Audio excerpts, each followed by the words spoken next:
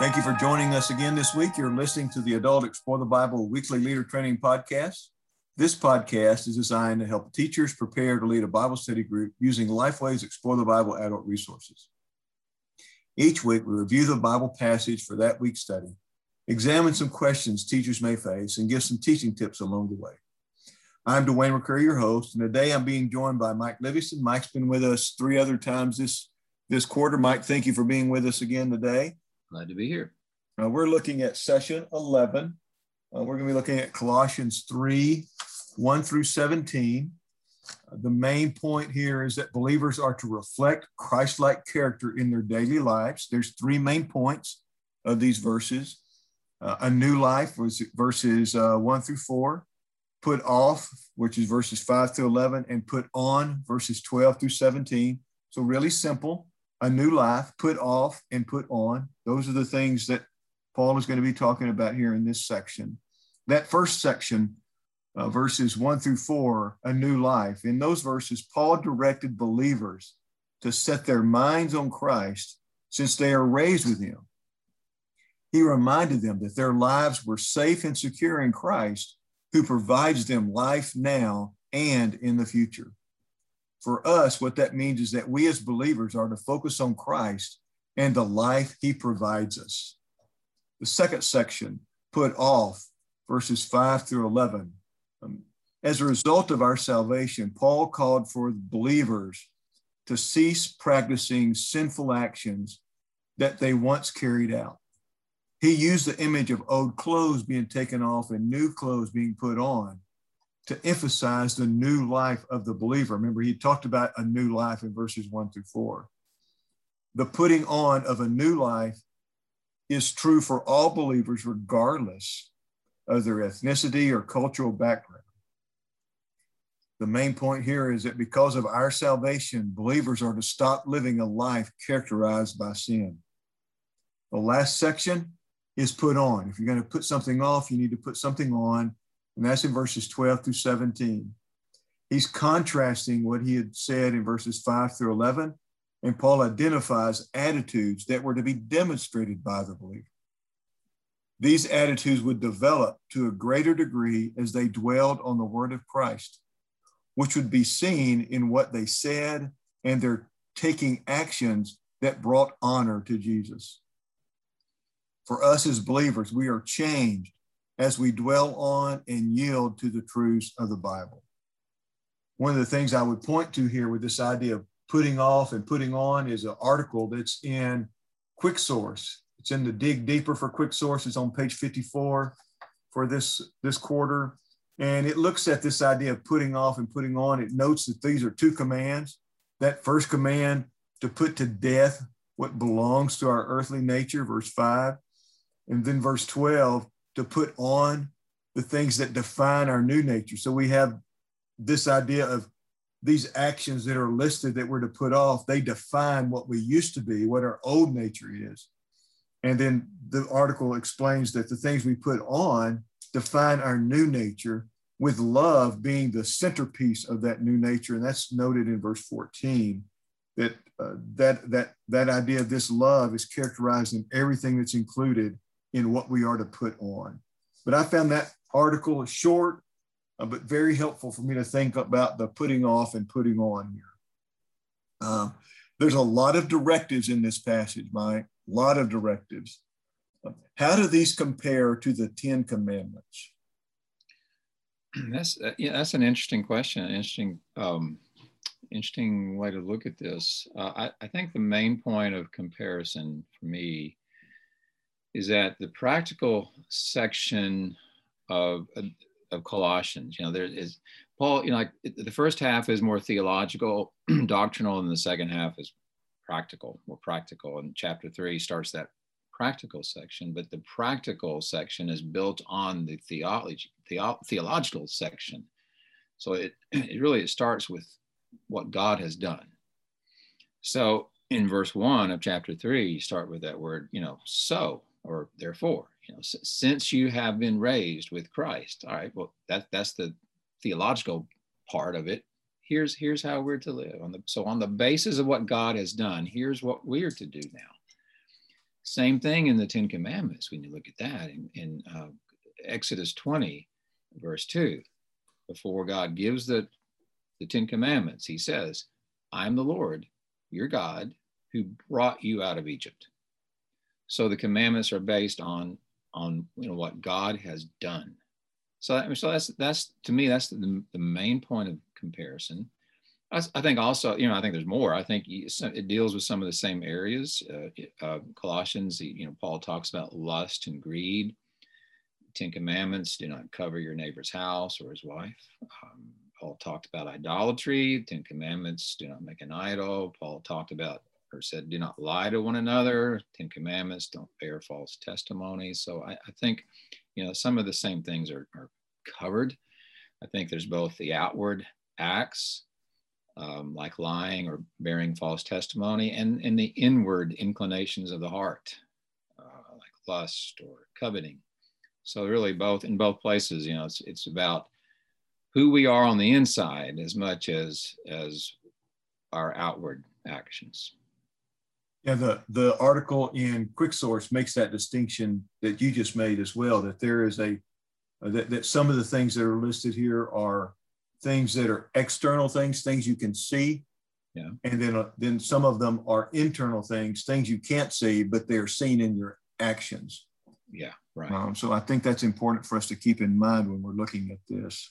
This putting off and putting on, that's something we are told to do, we as believers, which brings up the question, what is our role in our spiritual development? I think what we're talking about here really is the theological term sanctification is really what we're talking about. And it's not necessarily a word that I say you need to use, if you're teaching this.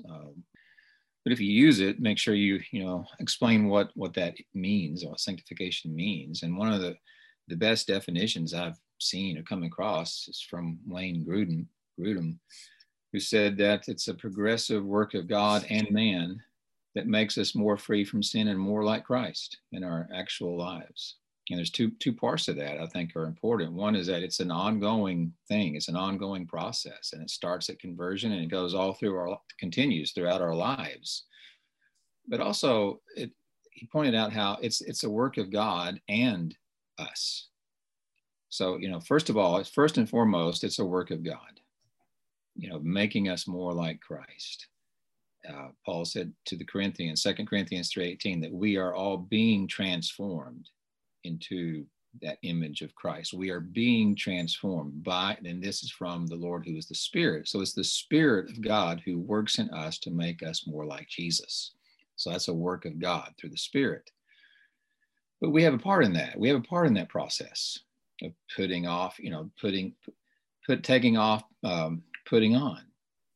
And when you think about, the imagery that Paul is using here, this new clothing that we are to put on, it's not something that we manufacture. That clothing is not something that we have made or manufactured. God provides it, but we have to put it on.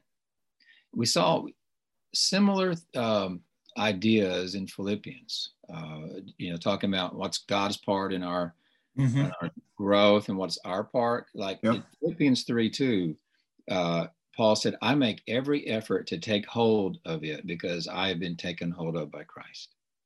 I press on to take hold of spiritual maturity. I'm pressing to take hold of that because he's taken hold of me. You see both aspects there. This is what God does. He takes hold of us, but our part is to make every effort to take hold of maturity, press on toward that. Or Philippians 2:12, work out your own salvation with fear and trembling, for it's God who is working in you.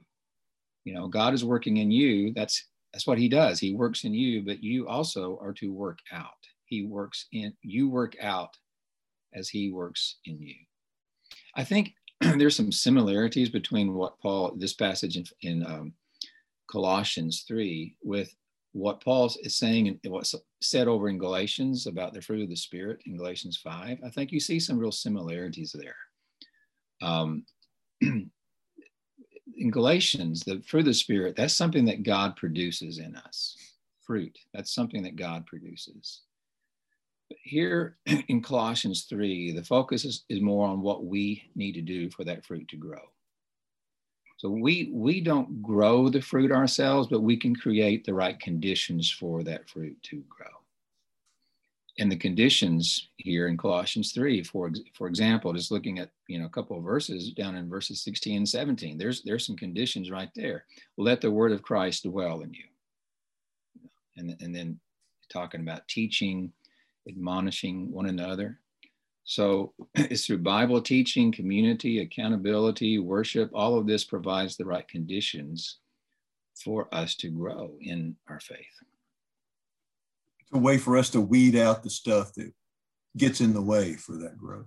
Yeah. You mentioned Galatians 5 there. The Bible skill for this week directs us to compare Colossians 3, 1 through 17, with Galatians 5, 16 through 26, which you just mentioned, but also with Ephesians 5, 1 through 10, and 1 Timothy 6, 3 through 12.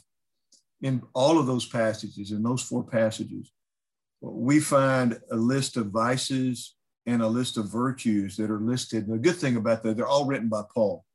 So that helps us compare something by the same author, same writer to do that. So we would list those, the vices, and list the virtues, and think about how those are seen today, how those virtues are desired today, how we want our Christian friends to have those virtues.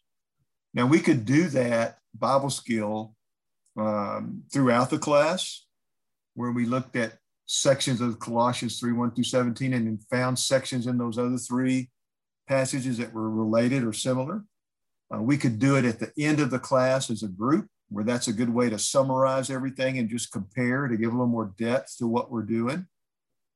Or we could assign it to an apprentice, and that apprentice be given the opportunity to do that Bible skill prior to the group time, and then them present a report as a way to share that information and encourage folks to look at it for themselves after the group time is over, with that being a starting place. Or they may have looked at it beforehand, and it'd be a way for them to confirm what they had already discovered. But there's multiple ways of using that Bible skill in this session, knowing that these other passages, Galatians 5, the Ephesians 5, and the 1 Timothy 6 passage, they all give us a little bit different view of the putting on and the putting off. And that will add depth to this particular lesson. Like in verse 12, Paul uses the term God's chosen ones. Now, what kind of fox hunts might that take us down if we're not careful? That some are chosen and some are not. Yeah. Is that what you're thinking? I see this. This could be a mess. It could be a mess. And we know that there are going to be differences of opinion here, and not just differences of opinion, but strong opinions. Mm-hmm. And it would be really easy to chase that fox down a path that's going to lead us really away from this, from the passage, from this lesson that we're trying to teach. I think that to say that God chose us doesn't force us to say that he chose not to choose others, if that makes sense. The fact that he chose us doesn't mean necessarily that he chose not to choose others. I think whenever you look at something, or when you look at this particular question, you've got to be balanced here and say, there's just parts of God's sovereignty that we don't understand. You've got to balance his sovereignty with our responsibility. God's sovereignty means that he has a plan for humankind, and he's going to bring his plan to fulfillment. And that plan includes the salvation of the lost. It means that he took the initiative in our salvation, and apart from his loving choice to do that, we could not be saved. So let's not be prideful in this. We are saved because God made a choice to save us, period. But there's also that human responsibility element, that we are responsible for our choices, and there's no salvation apart from personal faith in Christ. Scripture, Scripture. If you want to look at other passages, 2 Peter 3:9, that God doesn't want any to perish, but all to come to repentance, or John 3:16. everyone who believes in him. So instead of arguing about things that we can't fully understand about God's sovereignty, let's instead do what he very clearly has told us to do. And what he's very clearly told us is to go into the world and preach the gospel to every person. Right? He's very clear about that. Preach the gospel, go into all nations, to all peoples, and preach the gospel. So I think instead of, arguing and debating over the things that we can't really fully understand, let's do the things that we're pretty clear. God is pretty clear on things that we need to be doing. Yeah. The last thing here I have is this idea of verse 16, the word dwell in us. What are some practical ways we can do that? Yeah, the word, let the word of Christ, for us, that means scripture. I mean, that means the Bible for us. Let the word of Christ dwell in you. You wonder, is Paul addressing individuals in the church, or is he addressing the church corporately? And then that's the question, that we don't know. It doesn't have to be either or necessarily. It's both and. You can understand it both ways. And a reason to understand it is applying corporately to the church, that he's writing to the church as a whole in this, is what he says right after that, which I referenced this a minute ago. Right after that, he says, in teaching and admonishing one another through psalms, hymns, spiritual songs, and singing to God with gratitude. Those are all group activities, right there. I mean, that's something you do corporately as a church. So Paul, I think he did have in mind the church and not just the individuals in the church. His concern was with a word-centered church. I think that's his concern here. You can have a healthy church without a lot of things. You can have a healthy church without a great worship band to lead you in worship. You can have a healthy church without superstar personalities, but you cannot have a healthy church without making the word priority. The word has to be central to what happens in the church, not an appendix to what happens on Sunday or when we meet, but it needs to be central to what happens when we meet. And when we say, well, if you're a group leader, teacher, listening to this, when you say what the Bible says, you can speak with authority. You can speak with God's authority. But when we go beyond what the Bible says, it might be good advice, but when we go beyond what the Bible says, we're speaking in our own authority. So I think of myself as a teacher, as a group leader, I really don't have anything to say apart from what God has said in his word. I have opinions, of course, but I don't have anything to say that's going to change people's lives for eternity, apart from what God has said or spoken in his word. God does his work through his word. And I think Paul's concern really here is a word-focused congregation, like the one in Acts 2, that they devoted themselves to the apostles' teaching. That tells us two things. They were hungry to be taught, and the leaders taught. And we have a pretty good idea what they taught, because when you read Paul's sermon, Peter's sermon at Pentecost and other sermons and extended passages of teaching in Acts, they're expositing scripture. I mean, there's scripture. That's what they're teaching. What do you think about Philip's conversation with the Ethiopian government official? Yeah. About Isaiah 53, it says he pointed to Christ throughout the scripture. Right. Obviously, the Old Testament. Yeah. So scripture, Bible was at the center, not the periphery of early church life. So I think in one sense, we have to say Paul's talking to the church here, but I think as individual believers, we have to apply this to our own lives as well. And he uses that word dwell. Let the word dwell in you. To dwell means to fill at home. Let the word find a home in you, not just show up for a brief visit occasionally like that distant relative, but to find a home in you. Like Eugene Peterson paraphrased it, let the word of Christ have the run of the house, in you. And the practical way that we do this is we spend time with it. We get acquainted with the word. We become familiar with it. We study it. We meditate on it so that it doesn't feel like an intruder, but it's just a it has its home in our hearts. Really don't have an excuse in our world today for not spending time in Scripture, because we have so many copies available to us, so many different kinds of translations available to us. We can get it in print, we can get it on our computer, we can get it on our phones, we can get it so many different ways. We can listen to it, we can have it read to us even. So there's not really an excuse in our culture for us not to have time set aside somehow, either listening to it, reading it, however that is, either in print or on our phones or whatever. There's just not an excuse for us not doing that individually. There's just not. One of the practical things I would see here is having a reading plan. I think that's why it's so important for us to have that reading plan in the front of the personal study guide and the daily discipleship guide, where folks can read every verse that's in the books that we're studying. And it has each day you read through that. I know there are also reading plans that are available where you read the Bible in a year, 6 months. This year, I've done the Bible reading by reading it in 6 months, making notes, and then spending the other 6 months going back and working through those notes.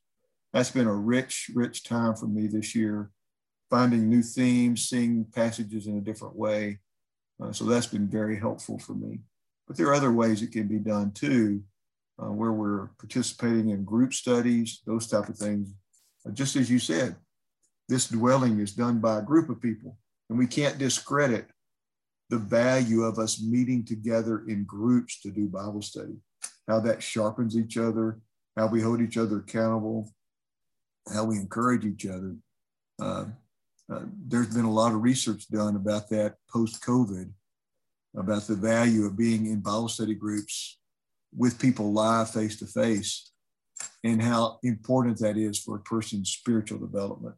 And it just reminds us so much that what was true 2,000 years ago is true today, that God's word needs to be central in our lives if we're going to live a life that reflects godly character. Mike, any other words or thoughts that you would share before we? Just following up on that, we make time for what's important to us. We make time for that which is truly important. And I know most people like myself, we're pretty busy, but we will make time to do those things that we believe are important, and Bible study has to be one of those things. That's a solid word for us to end with. From time to time on the podcast, we mention different resources in the Explore the Bible family. We may mention the Leader Pack, Adult Commentary. Today we mentioned Quick Source. That's just to name a few. You can find out more about all the Explore the Bible resources on our website at goexplorethebible.com. That's goexplorethebible.com. Thank you for listening to us this week, and we hope you'll join us next week. We'll be looking at session 12. Tim Pollard will be joining me. We'll be looking at Colossians 3:18 through chapter 4, verse 6. And the main idea there that we'll be thinking about is relationships and how we as believers should relate differently as a result of the gospel.